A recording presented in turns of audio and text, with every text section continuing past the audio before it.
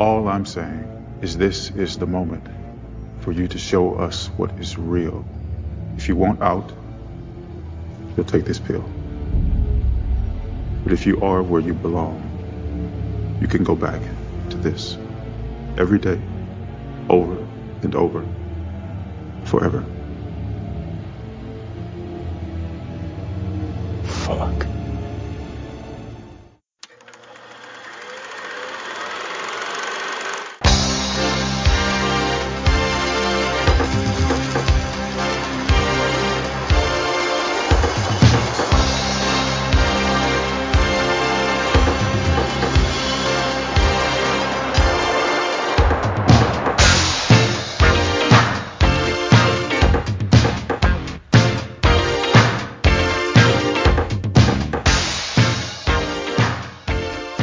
We have too much exposure to social media. Too much. I think this is the year that I officially go full silent on Facebook. I think at this point, the only reason I haven't deleted Facebook is because I have like pictures up. And there's like some people that I care if I have a connection with, but do you guys use Facebook at all regularly? No. Honestly, I use it to share memes. Yeah, since the start of COVID, it's felt like, because before that, all I did on Facebook was like a funny thought would pop into my head and I would put it and like, oh good, that made my friends laugh. But yeah, just like, it's just not worth it. I haven't touched Facebook in probably 18 months, except for pictures and party invites. And I think that's what I'm down to at this point. I'm just looking at my own Twitter, trying to find the last time I posted something about myself. It's been like months. I don't post about myself. I know. That's why I know it's been months without even looking. Because I think it's a bad practice. I've been on a bit of a Scream kick recently because Scream 5 was good, actually. And I will fight about this. Are there people who don't like Scream 5? I've been hearing some people think it's too requel-y, and I think they can bite my entire ass. Let's see. What a tremendous segue into the film we're going to talk about in a few minutes. Yeah. And my overall thesis about that film. I feel like this year is the year for movies with a similar thesis. I think this is the year. I don't know why this is the year, but like, may I spoil like a very not specific plot, but like overall philosophical thing about Scream 5? Go for it. Scream 5 and The Matrix Resurrections are the same movie of their own franchises. I would put Space Jam into that as well. Yes. Space Jam is 1000% the same thing as Matrix Resurrections. I cannot talk about Space Jam 2, so. And like, we don't have to, but it's part of the list. No, but you're right. And I think that this is the time for that for some reason. Ghostbusters. They're just popping into my head now. Yeah. So I'm intrigued. Would Spider-Man fall into this category, even though it's Yes. I haven't seen Spider-Man yet, so I don't know if it falls into this bucket. It is philosophically identical. It is. It is about the nature of requels and revisiting and nostalgia and comfort. Yes.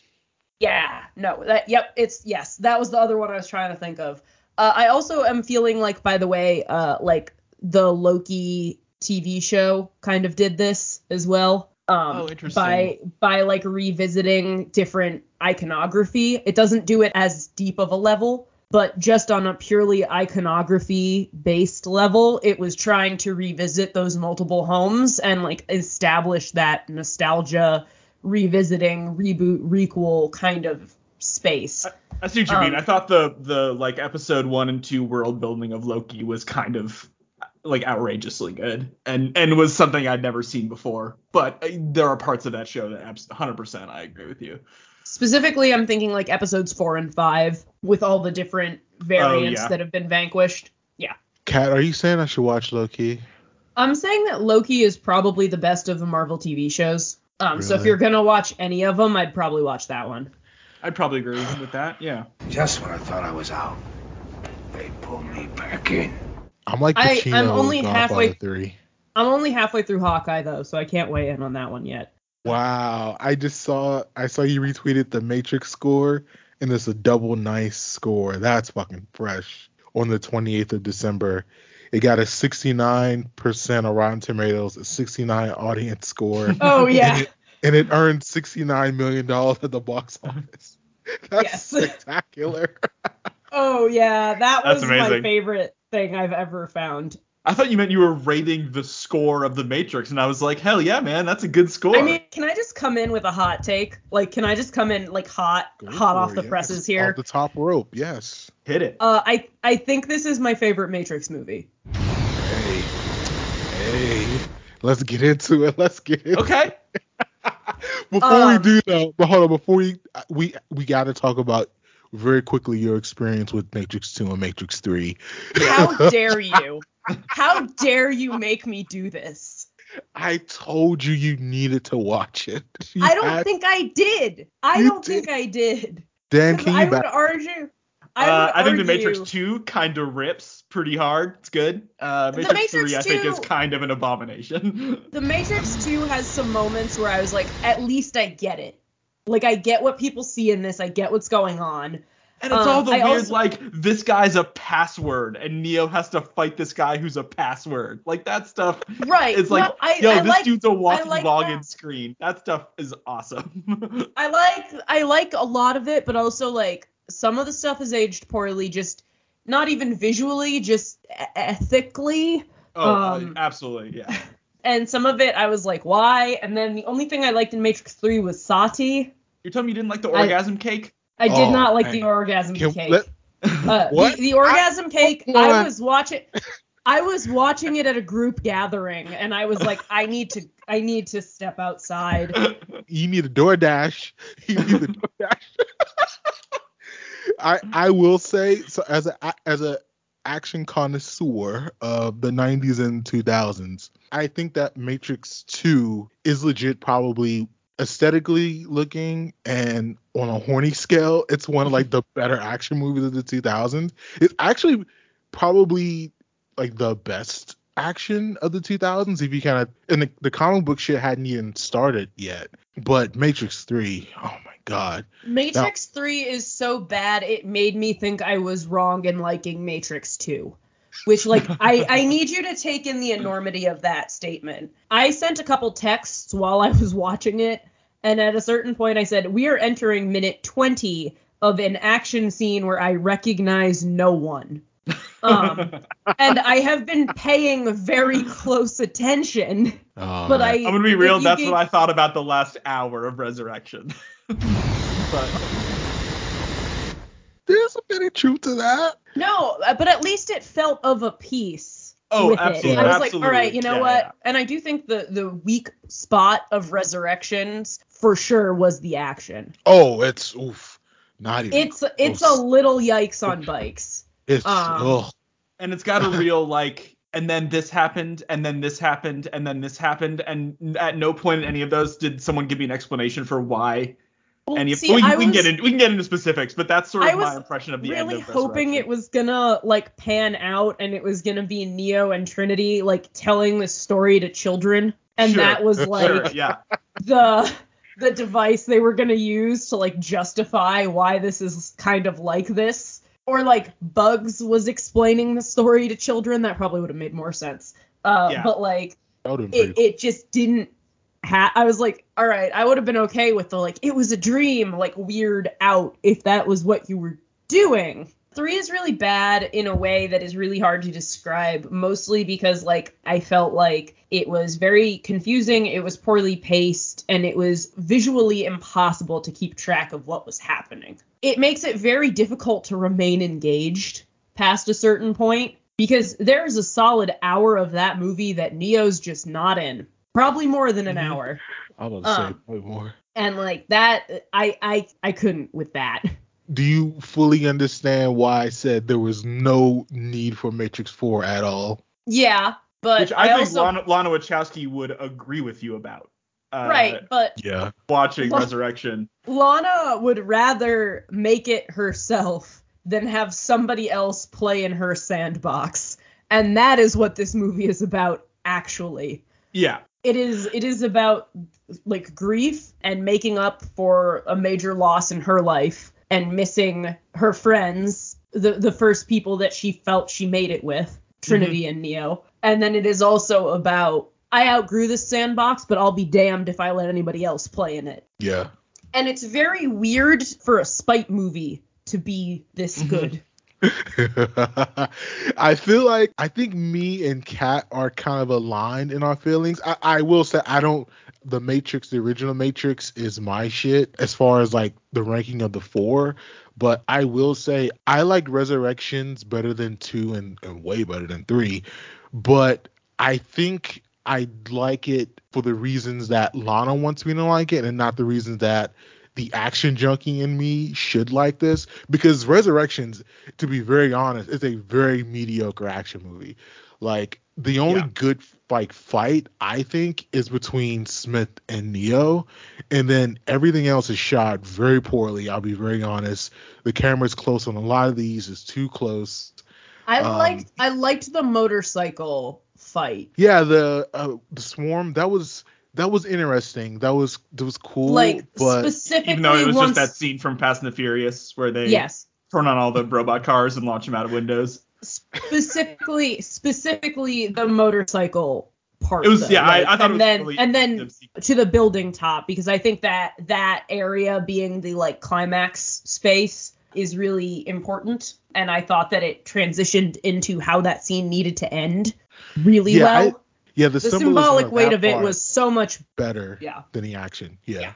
But it was also nice to see a Neo scene led by someone other than Neo. Mm-hmm. And I think that the way that this movie, even though a lot of the action is hard to identify, the way that it very seamlessly handed the reins back and forth between the two of them is an evolution, even if it's a complicating factor, and I think it served the storytelling really well. And for a Matrix movie, your action needs to storytell as well, and that did that pretty remarkably. Before we kind of get into the negatives of it, I do want to spend a little bit more time in kind of areas that we thought were positive. Now, Dan, it sounds like the list of positives may be a little bit on the low side for you, but what are some of the things that you liked about Resurrections? I mean, I think I'm still coming to grips with it for the most part, and I have really mixed feelings about it. It's not all negative. I think there's stuff about it I really like. I think when I'm not being hit with a sledgehammer of the point, specifically the first half hour or so, is like, Jesus, I got it. Okay, got it.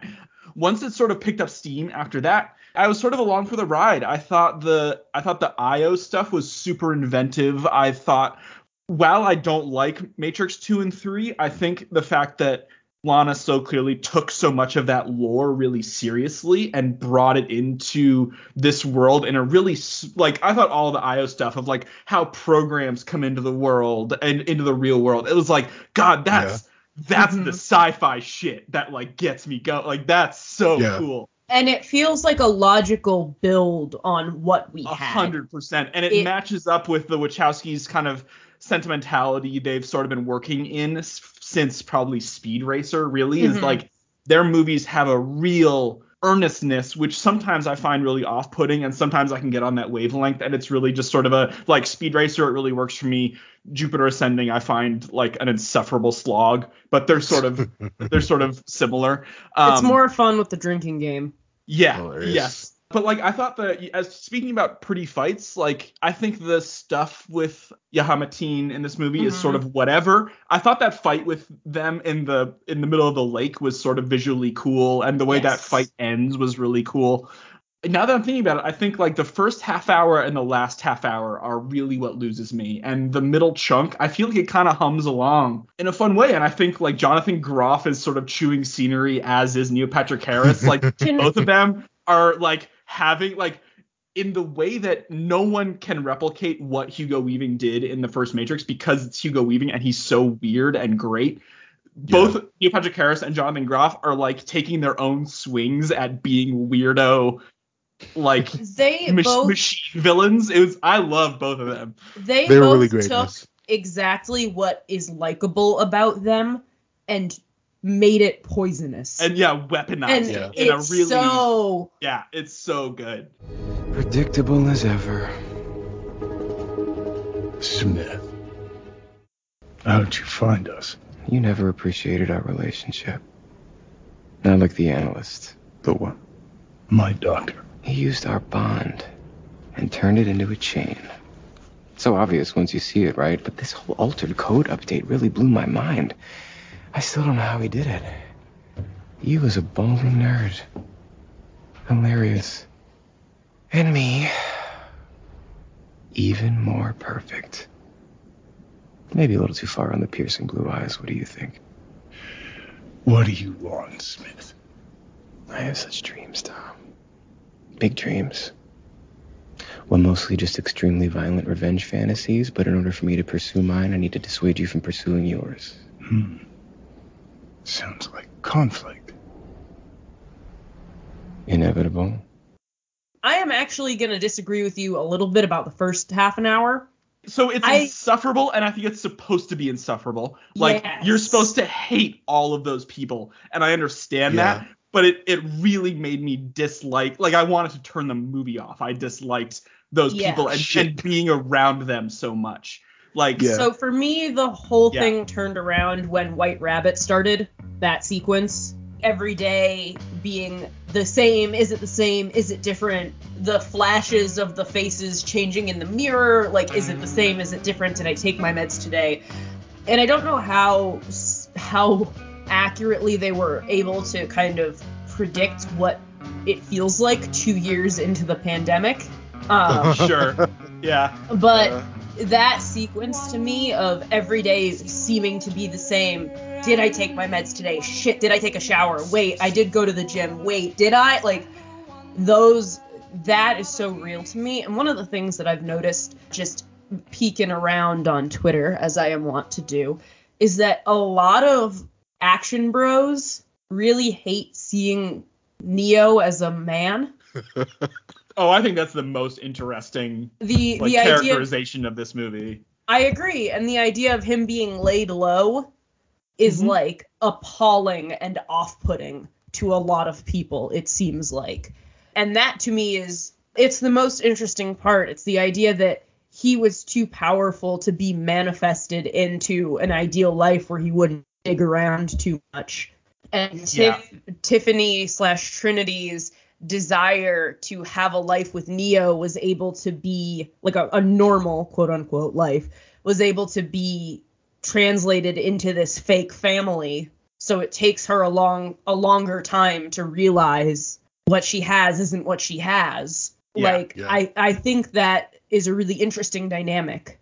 It says a lot about Neo and Trinity that I think that 2 and 3 should have made more time to say.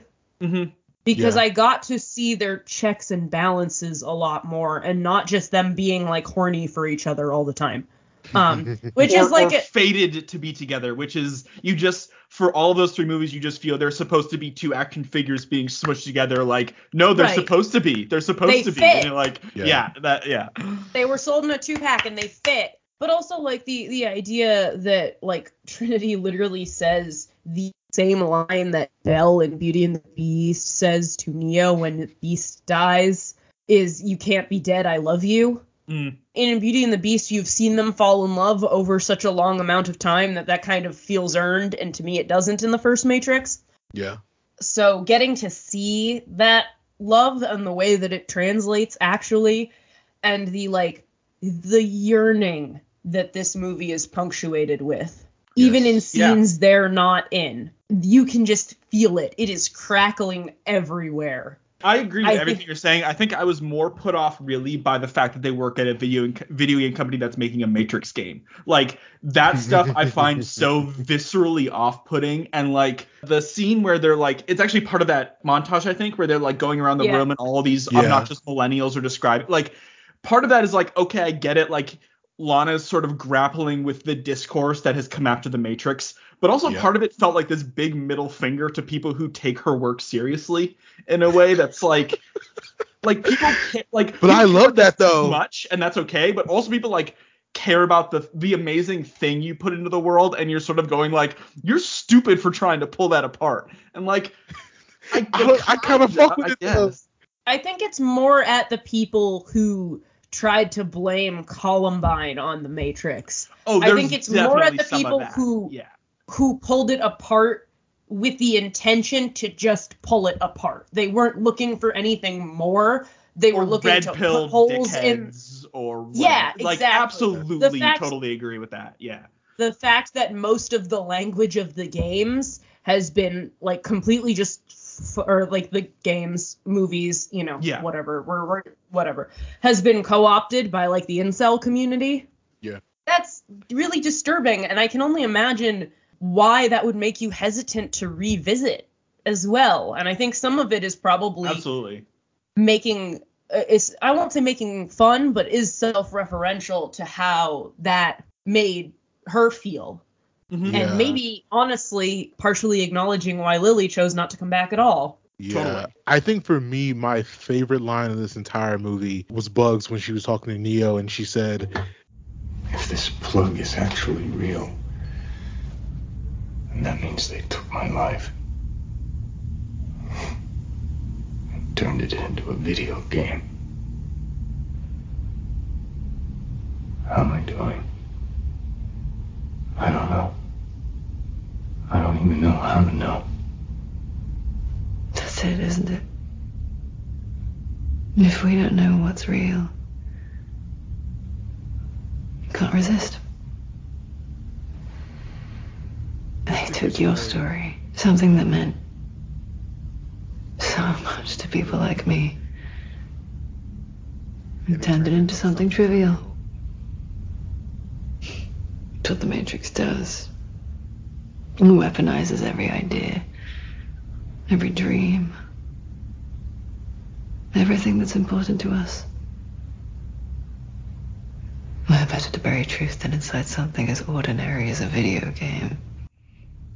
and it just feels like, I think on some baseline level, they probably had some one drunken night conversation between the two sisters, and they just kind of felt like, yo, these people out here just really got me fucked up, and I'm really sad about it. And then all of a sudden, they got to make Matrix 4, and it's like, you know what? Fuck all y'all. Like, obviously, there's people that interpret it in the positive way, and those people are really supportive, but there's this other sect of people that just don't. They think they try to do the red pill shit you guys talking about. They talk about it like a dumb action movie with bullet time and all that shit, but in actuality, like, we're really trying to get to the heart of this story that we want to tell, but it just seems like everyone kind of, not everyone, but it just seems like a lot of people kind of got us fucked up out here. The toxic masculinity aspect of the Matrix that a lot of people seem to have taken from it, and a lot of those people seem to be the people who don't like the Neo we get at the beginning of the movie. Yeah. Whenever I see one of them tweet like, Neo wouldn't have to be in therapy, I'm like, Neo lived through a war. Like, He died multiple times. Like, I don't know how to explain this to y'all, but like, the people that you idolize for being manly men needed therapy. Like, bad things happened to them. I'm aware that, you know, the idea is that it's the analyst and he's trying to run everything, but like, I'm already looking forward to the anti-therapy takes that are going to come out about this, by the way. They're waiting. They're right there. They're waiting. But like, the idea that Neo in this world where he's trying to live and be a person would realize something isn't working. I mean, throwing himself off a building would be indicative of that. But, you know, even before that, it's clear he thought something was wrong. And instead of, like, he does try to get help. He tries to not be that person. He tries to grow and do better. And creatively, he feels stuck and stagnant, and his worth is inherently tied to that. But that's because part of him is being withheld from him. I'm picking up what you're putting down. I just think that whole thing could have been done without a Matrix video game, I guess. I don't know how to tell some of these people that don't understand it that, like, no, this is a realistic portrait of war, actually.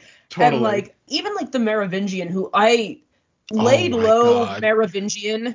I flipped out when I first saw so it on good. screen. And that's why you needed to watch 2 and 3 to get to that moment. Like, that was so great. You ruined sucked my silky ass thing.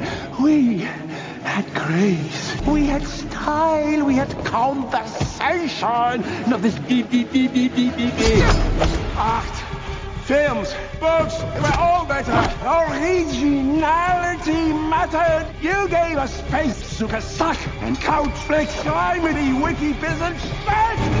Even though he was not someone you root for, you see what he lost and you feel bad. Yeah. Or Sati. Like, I thought, by the way, the actress who played Sati, holy shit, dude. Jesus Christ. Oh, God. Woof. But Man. she gave such a good performance. I remember thinking that the actress who played her parents were really good in the other one, where I thought they gave just enough to still be definitely. programs, but also enough to be a little like, okay, these people did like make a child, like they are in love and also programs. And they So to made see a child. I think the subway station is my favorite part of 3, by the way. Just I was like about to say that. I think was that about part to is say that. so off-putting and weird and cool. I really like that part of the movie. I love my daughter very much. I find her to be the most beautiful thing I have ever seen. But where we are from, that is not enough. Every program that is created must have a purpose. If it does not, it is deleted. I went to the Frenchman to save my daughter. You do not understand. I just have never. Heard a program speak of love. It is a human emotion. No, it is a word. What matters is the connection the word implies. I see that you are in love. Can you tell me what you would give to hold on to that connection? Anything. Then perhaps the reason you are here is not so different than the reason I am here. she is very similar. Her mannerisms are very in line with theirs. It's very subtle and well done, and I don't know if I would have noticed it if I hadn't almost immediately watched them back to back. Yeah.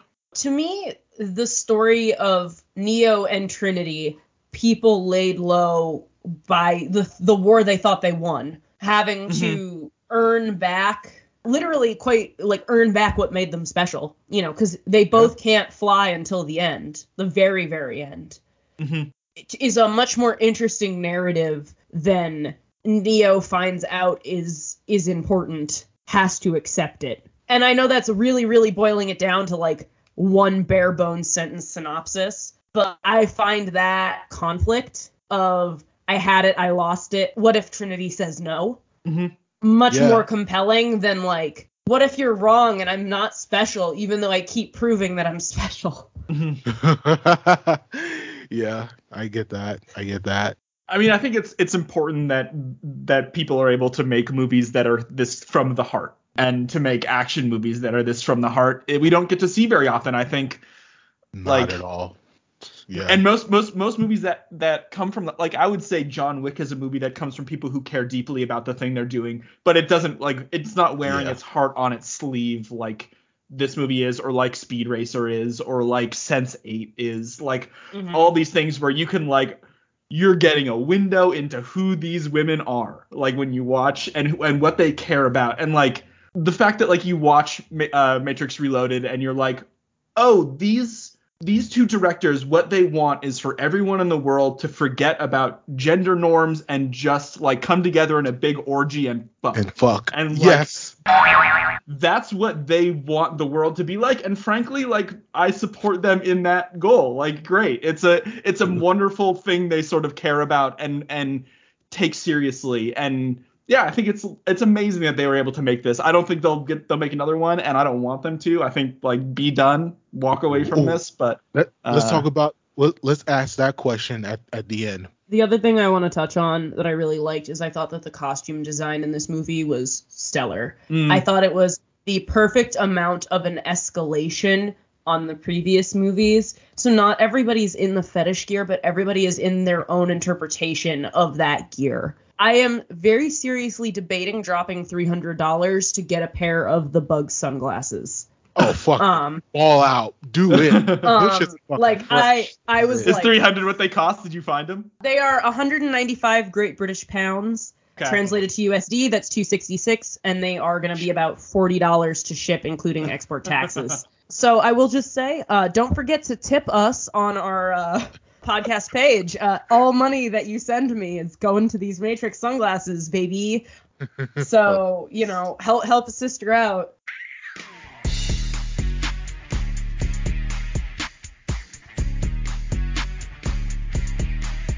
Hey, what's up, everybody? WWE Hall of Famer, The Godfather here. Special shout out to B-Hyphen and Handsome Bane for the WrestleCast Power Hour, and it's available everywhere podcasts are streams. So everybody check them out. The Godfather will, and it's time once again for everybody at the Hyphen Podcast Group to come aboard the Ho Train. Smell your later, sweaty marks. I know we've complimented the Jonathan Groff performance, but I do also want to shout out Morpheus as well. I like that he's not good at it yet. I thought there was something really endearing about seeing Neo laid low and on the come up and Morpheus at the bottom working up. Because I feel like by the end, you get it and the team is together and you're like, nice. But like watching it be a movie about everybody just trying to get back to where they were. Sure. And not making it a farce, because I do feel like they have a lot of movies that come out that are like, the one that comes to mind is, I think it's called Red. That's like Bruce Willis and Helen Mirren, and the joke is that they're spies, but they're old. Oh, you mean Retired and Extremely Dangerous? Even I know what Red stands for. Don't worry about it. Jeez. And that's not necessarily a bad premise, but like, I don't mean to be an asshole, but like an old fucking man runs our country right now. Like, for better or for worse, old people can do things. For the very most part, yes. Whether or not they should is kind of different, but like the fact that a lot of like the later Die Hard sequels are laughing at Bruce Willis being old and still trying to be an action star, I kind of liked that this one was like, no, like, everybody's trying. Young hotshot Morpheus just can't fucking get it together.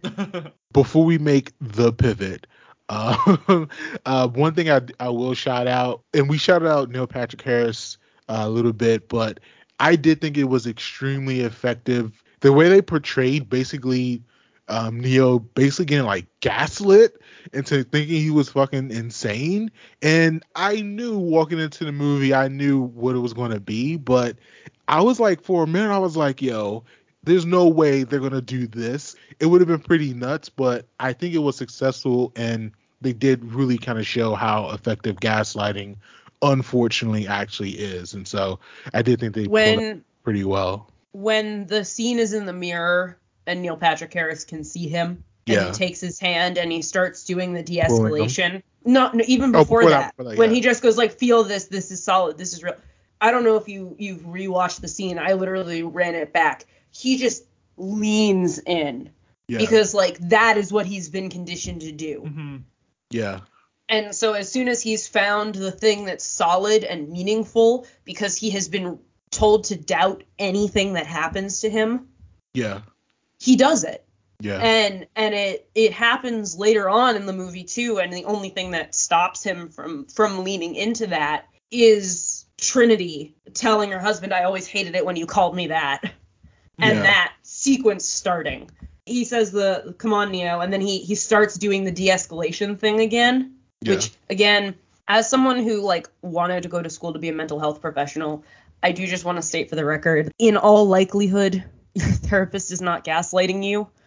You are not the leader of an online your virtual reality server revolution thing. Like, and if you are having issues with your therapist, I encourage you to find somebody that fits you better. Therapists are like handmade shoes. Not everyone's is going to fit you. So please don't use this movie as an excuse to stop going to therapy. Definitely. The anti-therapy message in this movie is maybe the only thing that I really like. Some of the action scenes, I'm like, all right, whatever. But like, that was the only thing that made me go like, oh, come on. Mm-hmm. What are we doing here? Well, it's officially time for the pivot. And I'll say flat out, one of the biggest things I really disliked about this movie They should not have named Yahya Morpheus.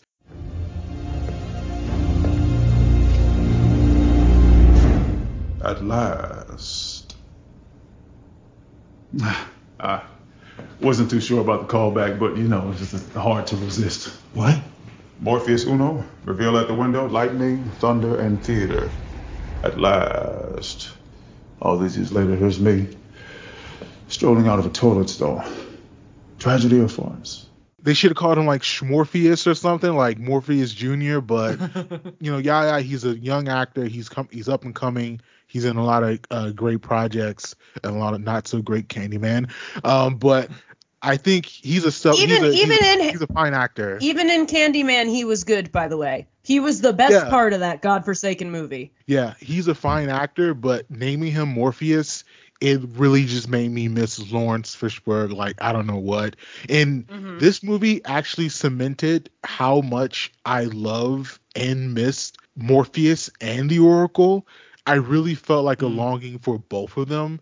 And I miss the Oracle a lot. Yeah, and it didn't really hit me how much I love both of those characters until this movie. So not having the Oracle, okay, but they should not have named Yahya Morpheus. Like I'm only calling him Schmorpheus or Fly Bald Black Guy. I'm not calling him Morpheus. I just can't do it. I feel like they could have made a really interesting point had they so chosen about like Orpheus. No, seriously, the character from Greek myth who goes to hell to try to save his girlfriend and looks back to make sure she's okay and accidentally dooms them both. If they were going to be heavy-handed with their symbolism there, sure. They absolutely could have done that. I don't know what you mean. This movie has a light touch on all of the points it's trying to make. It definitely didn't choke slam me into a folding table of symbolism at any point. Nay. It did not. I agree with that to a point, but at the same time, like, the idea that this is going to sound really bad, but if you can't make your own Morpheus, store-bought is fine. Like, that's what, like, Neo took everything he could remember about Morpheus. A man who, Smith, yeah. If we go all the way to from tip to tail, Neo knows Morpheus for 4 months. Yeah. And they're not even together all of that time. So he just took everything he knew about Morpheus and like dumped it in a robot maker. Yeah. And this is what it came up with. It's not perfect, but it works in a pinch.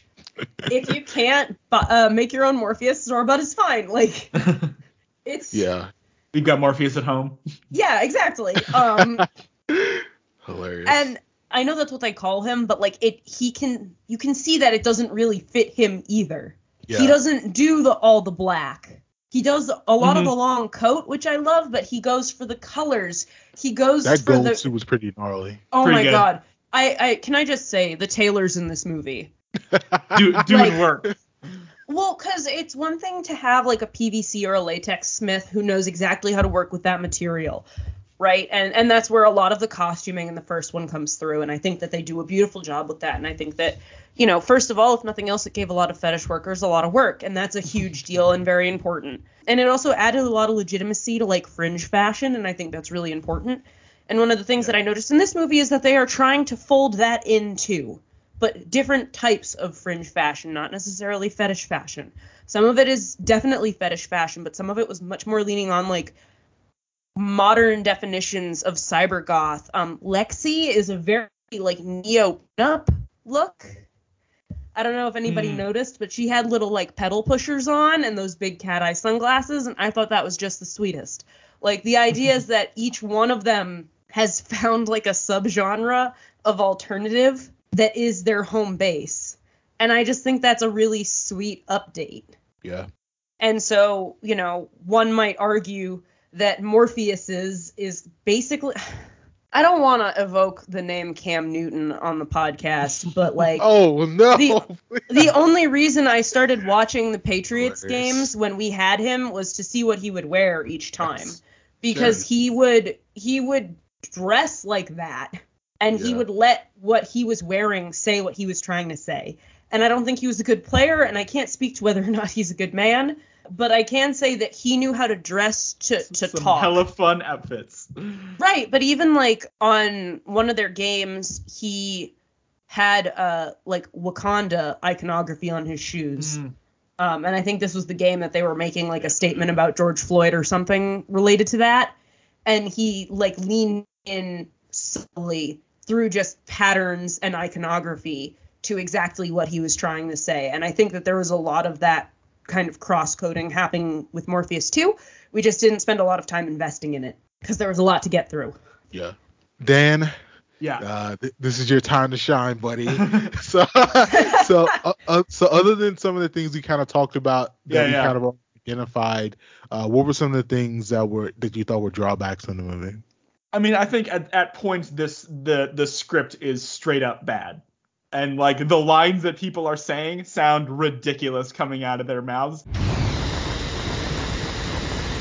You mentioned the Oracle scene before, and like the Oracle scene in the first Matrix is so tightly written, and that scene just crackles, and like there's so much like I'll tell you something that'll really bake your noodle, like all those like really fun lines.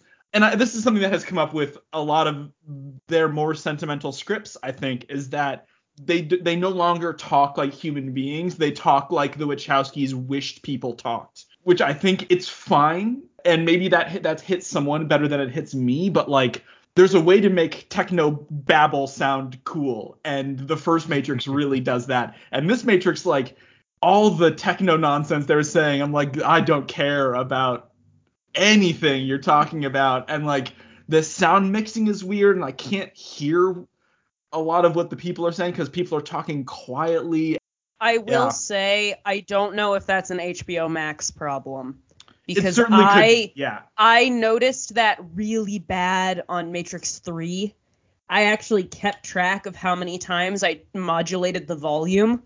Yeah. And it was over 40 times in the length of the movie.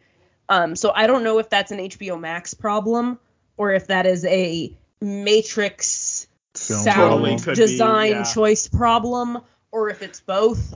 I mean, but that's still a Matrix problem because they knew this was coming out on HBO Max, so that's still a fault that they have to kind of take. Well, I'm just wondering if HBO Max literally just can't. Like, if it does not have the bandwidth to actually stream a whole movie properly. I mean, this is technically 4K. It's pushing data. And I will say, like, we talked about the end a little bit, and like I love integrating Trinity into the sort of lore of the one, which is really the two at the end. Like, I think that's really fascinating. But they did such a terrible job of working me up to feeling that when they go out over the skyscraper and Trinity catches Neo, which I think is a really powerful moment, I didn't feel like they'd done a good job at all of selling me on why she could do that, how she could do that. Like I said, it was a lot of, and then this happened, and then this happened, and then this happened. And the movie just sort of clumps along towards the end and then ends. And I was like, that didn't feel like very satisfying the way that closed out. I think it probably doesn't feel that way is because in the cafe is when she kind of, realizes her power and she realizes she's really Trinity. But then between that moment and then the skyscraper moment, you just have the swarm, and it's nothing just but bodies and explosions. And Neo stopping bullets and and also sometimes in that sequence she is bugs.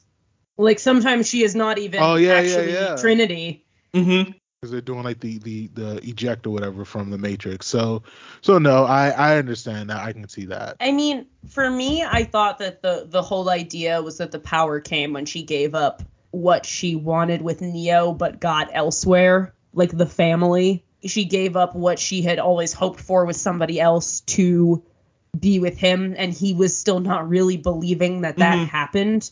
It took him like kind of having to in this case quite literally have a leap of faith where he fell and she caught him for him to get that back. Yeah.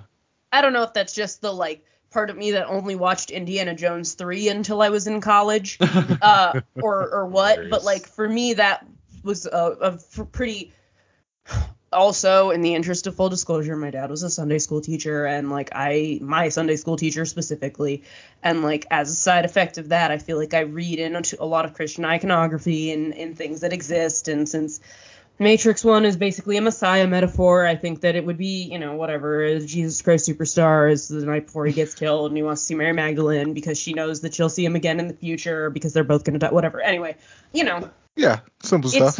We didn't talk about the weird surgery scene, which I realized was like gross and fucked up and cool when they were like had robots doing open heart surgery on Neo. When the architect is describing how he's rescued Neo and Trinity, and like you got to have some good gross out stuff in the Matrix, and that was some good like gross out stuff. Yeah. Also, I just liked how absolutely over it Jada Pinkett Smith was. Is that who it was? Niobe. She's like 90 in this movie. She looks amazing. Like, to know what she looks like in real life and then see her in this movie. At first, I was like, that's not her. Like, they hired her mom, her mom's mom. But the performance that she gives and the energy that she gives and the conflict that exists in that entire performance, like the performance that she gives is so against the tone of the movie because so much of the movie is yearning for togetherness, and hers is yearning to be left alone. Yeah. Which I think is part of why the middle of the movie where she's around, I was sort of clicking with it the most, I think, because I was so on board for her vibe. We got blueberries? Fuck out of here with your robot war. Do you not understand? We have farming. She's really not about sacrificing the whole just for these two fuckers. Like, literally, these two fuckers, so... Yeah. Pulling the genetic code for fruit and vegetables out of the Matrix is dope as shit. That is such a rad idea that I was so in on. I'll be honest, I kind of wanted to hear more about that. I hope that this is it, right? I hope we don't get any more like Matrix movies. I hope that this is the note they choose to end on because I think it's awesome. I want another Animatrix. Ooh. I want short stories and bits and bobs about the stuff that's happened in that 60-year span, either in or out of the Matrix. But like, I want to know about the farming. I want to know about the machine civil war. I want to know about the negotiation that happened after the fact. Tell me about the experience of the first machine to come into the real world. Give me whatever that story was. Yeah. And keep them tight. Keep them 20 minutes to a half an hour. Do them in like the style of Love, Death, and Robots. Oh, actually, I'm really glad you brought that up. So that was going to be the dismount. Well, not the dismount question, but one of the last questions. So we are fully anti-Matrix 6, but with the caveat, if Matrix 6 is really Matrix Animatrix Redux or Reloaded or whatever, we're pro that. Yeah. Because I know that Lana is hesitant to let other people play in her sandbox with Neo and Trinity, and I don't blame her. But she's now opened up a ton more really interesting possibilities in that sandbox. Even if it's a comic series, I'd actually check out a comic series too. But it does like a series of one-shot comics. But it seems a shame to let those go unexplored now that we know that they're out there. Especially because there has been ancillary material done before. Yeah. Even with the scene, like the writers and stuff are basically debating what the Matrix is without even talking to Neo. I think that was her scene that like, you know what, I'm making this movie. You guys are going to say whatever you want to say about it, but I'm not coming back to this motherfucker. So I think I do hope that this is the mic drop, that we see them fly off. They say they're going to build this new world. We have no clue what that new world actually will look like. People can write fan fiction and have theories about what it will look like, and that'll be hopefully that can be pretty dope. But I think the dismount of them flying into the sunset together, hand in hand, I think if we don't get Matrix 5, I will be very satisfied with that ending. Can I just say that the kiss in this was like the most cathartic earned shit. I remember this. I remember us. The whole movie is saturated with yearning that like crescendos to that point. Yeah. And I'm usually like, all right, come on. Like, I'm not a big Like, get on with it. I don't have all day. I don't need to watch people, like, make out. It's fine. It landed resoundingly. My dream ended here. You know, so I'm at the scene where they just got pulled out the Matrix together, and basically the movie's over before they go back to see Neil Patrick Harris. And I just had a crazy thought. What if Trinity got pulled out and her first question, so, what time's the orgy? Oh, they don't do that here. Trinity's not a one-man woman anymore. Listen, I don't trust the Wachowskis to either of them to really handle polyamory well in a Matrix movie format. Oh, God. I love 2 so much for they were horny as fuck, yo. They were so horny. It was so great. I would just love, like, I feel like if they did try to do that, like, you would buy your tickets and you'd get emailed, like, a PDF you would have to read ahead of time that would, like, explain, like, all right, this is ethical non-monogamy. Like, okay, come on now. No one's gonna do this. But if we get to our utopia of a bunch of androgynous nerds doing it, then everybody's got to read the packet. Oh man, that is the end game, man. Holy shit. That's what we all dream of. Yeah, the androgynous nerd orgy pit is really androgynous nerd orgy pit. Hey, if it's the 21st century City of Oz, truly. Honestly though, like no joke, the scene in Reloaded, I think it's during the orgy scene where Neo and Trinity fuck for the first time. The way it's shot is pretty amazing because you can't tell who is who. Yep. Like you can't tell which one is, and I think that that's a brilliant. The way that scene is shot is really really smart and cool. I definitely feel like you see a lot more fingerprints of like gender discomfort, knowing what we know now about the Wachowskis and their gender journey than probably on first watch. And that is the thing I think the most about watching those movies. And the thing that I like about this one is that it very much feels like it assumes you know that already. Mm-hmm. I talked about this when we did the other episode, but we grew up with that not even being a thing. And even for me, rewatching The Matrix again now, like, it does make it a bit cooler. It does add a bit more to something that was already pretty fucking legendary. So 100%, yeah. Now, the only thing that I'm going to say after watching all of these, the fact that they use the phrase "free your mind" as often as they do, and at no point included the like disco vamp, like "free your mind" in any of the marketing material or anything.